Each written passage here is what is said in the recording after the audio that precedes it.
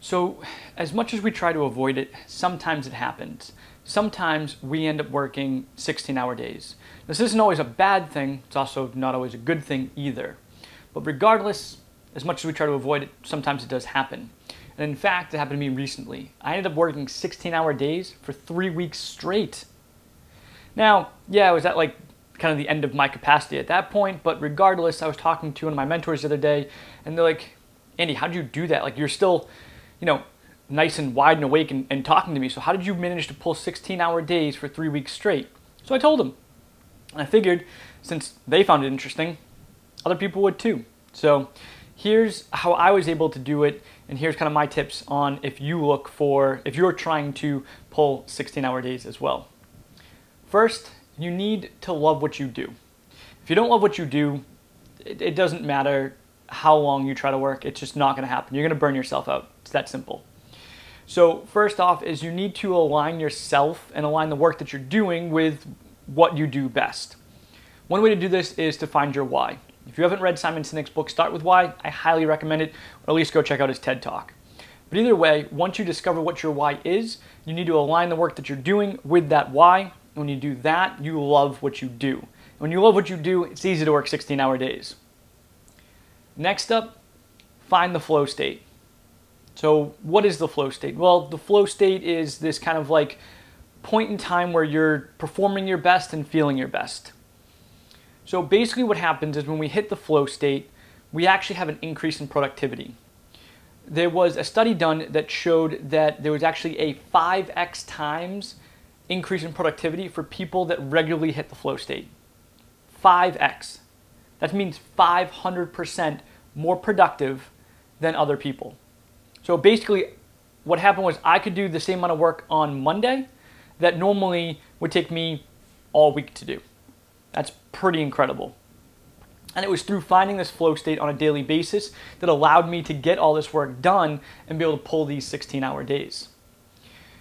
So what happens when, well, it's not just work you need to get done, right? Like it's actual creative work that you need to do. It's actually thinking through things. It's mapping out new programs. It's coming up with blog post ideas.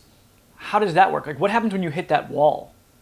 Well, again, the flow state can help. So there was another study done by the University of Sydney that actually showed that participants in the study, when they were able to achieve the flow state, they actually achieved a 490% increase in creative thinking and processing. 490%. Again, that's huge. So like when I would hit a wall, I'd hit the flow state, and then basically I'd be able to combine different concepts across different things that allowed me to kind of break through my walls and be able to map out these programs in a much easier way than sitting there and struggling all day long. Now, it's easy to say that I just sat here and got fluff work done, right? Programming, easy. Writing, easy. That's just like productive work, right? That's that ship it work. But so what did I get accomplished in 3 weeks that took up 16 hours of my day?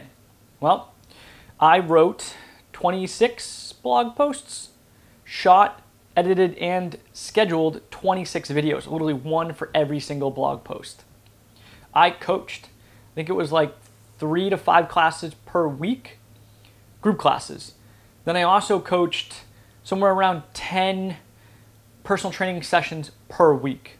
I also conducted intro sessions, had meetings, had chats, and pretty much everything else that you still need to do, programming, while being a coach and owning a gym. So I got a lot done in 3 weeks. And yeah, again, it kind of reached my limit at that point, which is why I stopped. For as awesome as aligning myself with the work that I do that I love and finding the flow state helps, both of those have its limitations. There's only so much the human body can handle. And so at the end of the 3 weeks, it was basically at my breaking point, and I was like, listen, I need to dial things back, which I've done now, and now I have a better balance, to say, of what I'm accomplishing in a day. I'm still getting a lot done, it's just not as much. It also doesn't take me 16 hours. At the end of the day, finding the flow state really just kind of helped me struggle more efficiently, and also helps me recover harder so that I can get back into it the next day and crank out that same kind of amount of work. So realistically, like on a daily basis, I was just aligning myself with the work that I was doing and also hitting the flow state through different triggers, and everyone's triggers are different. But it helped me accomplish a lot of work in 3 weeks and pull long hours while still having time to hang out with my wife, cook dinner, and play with my dog.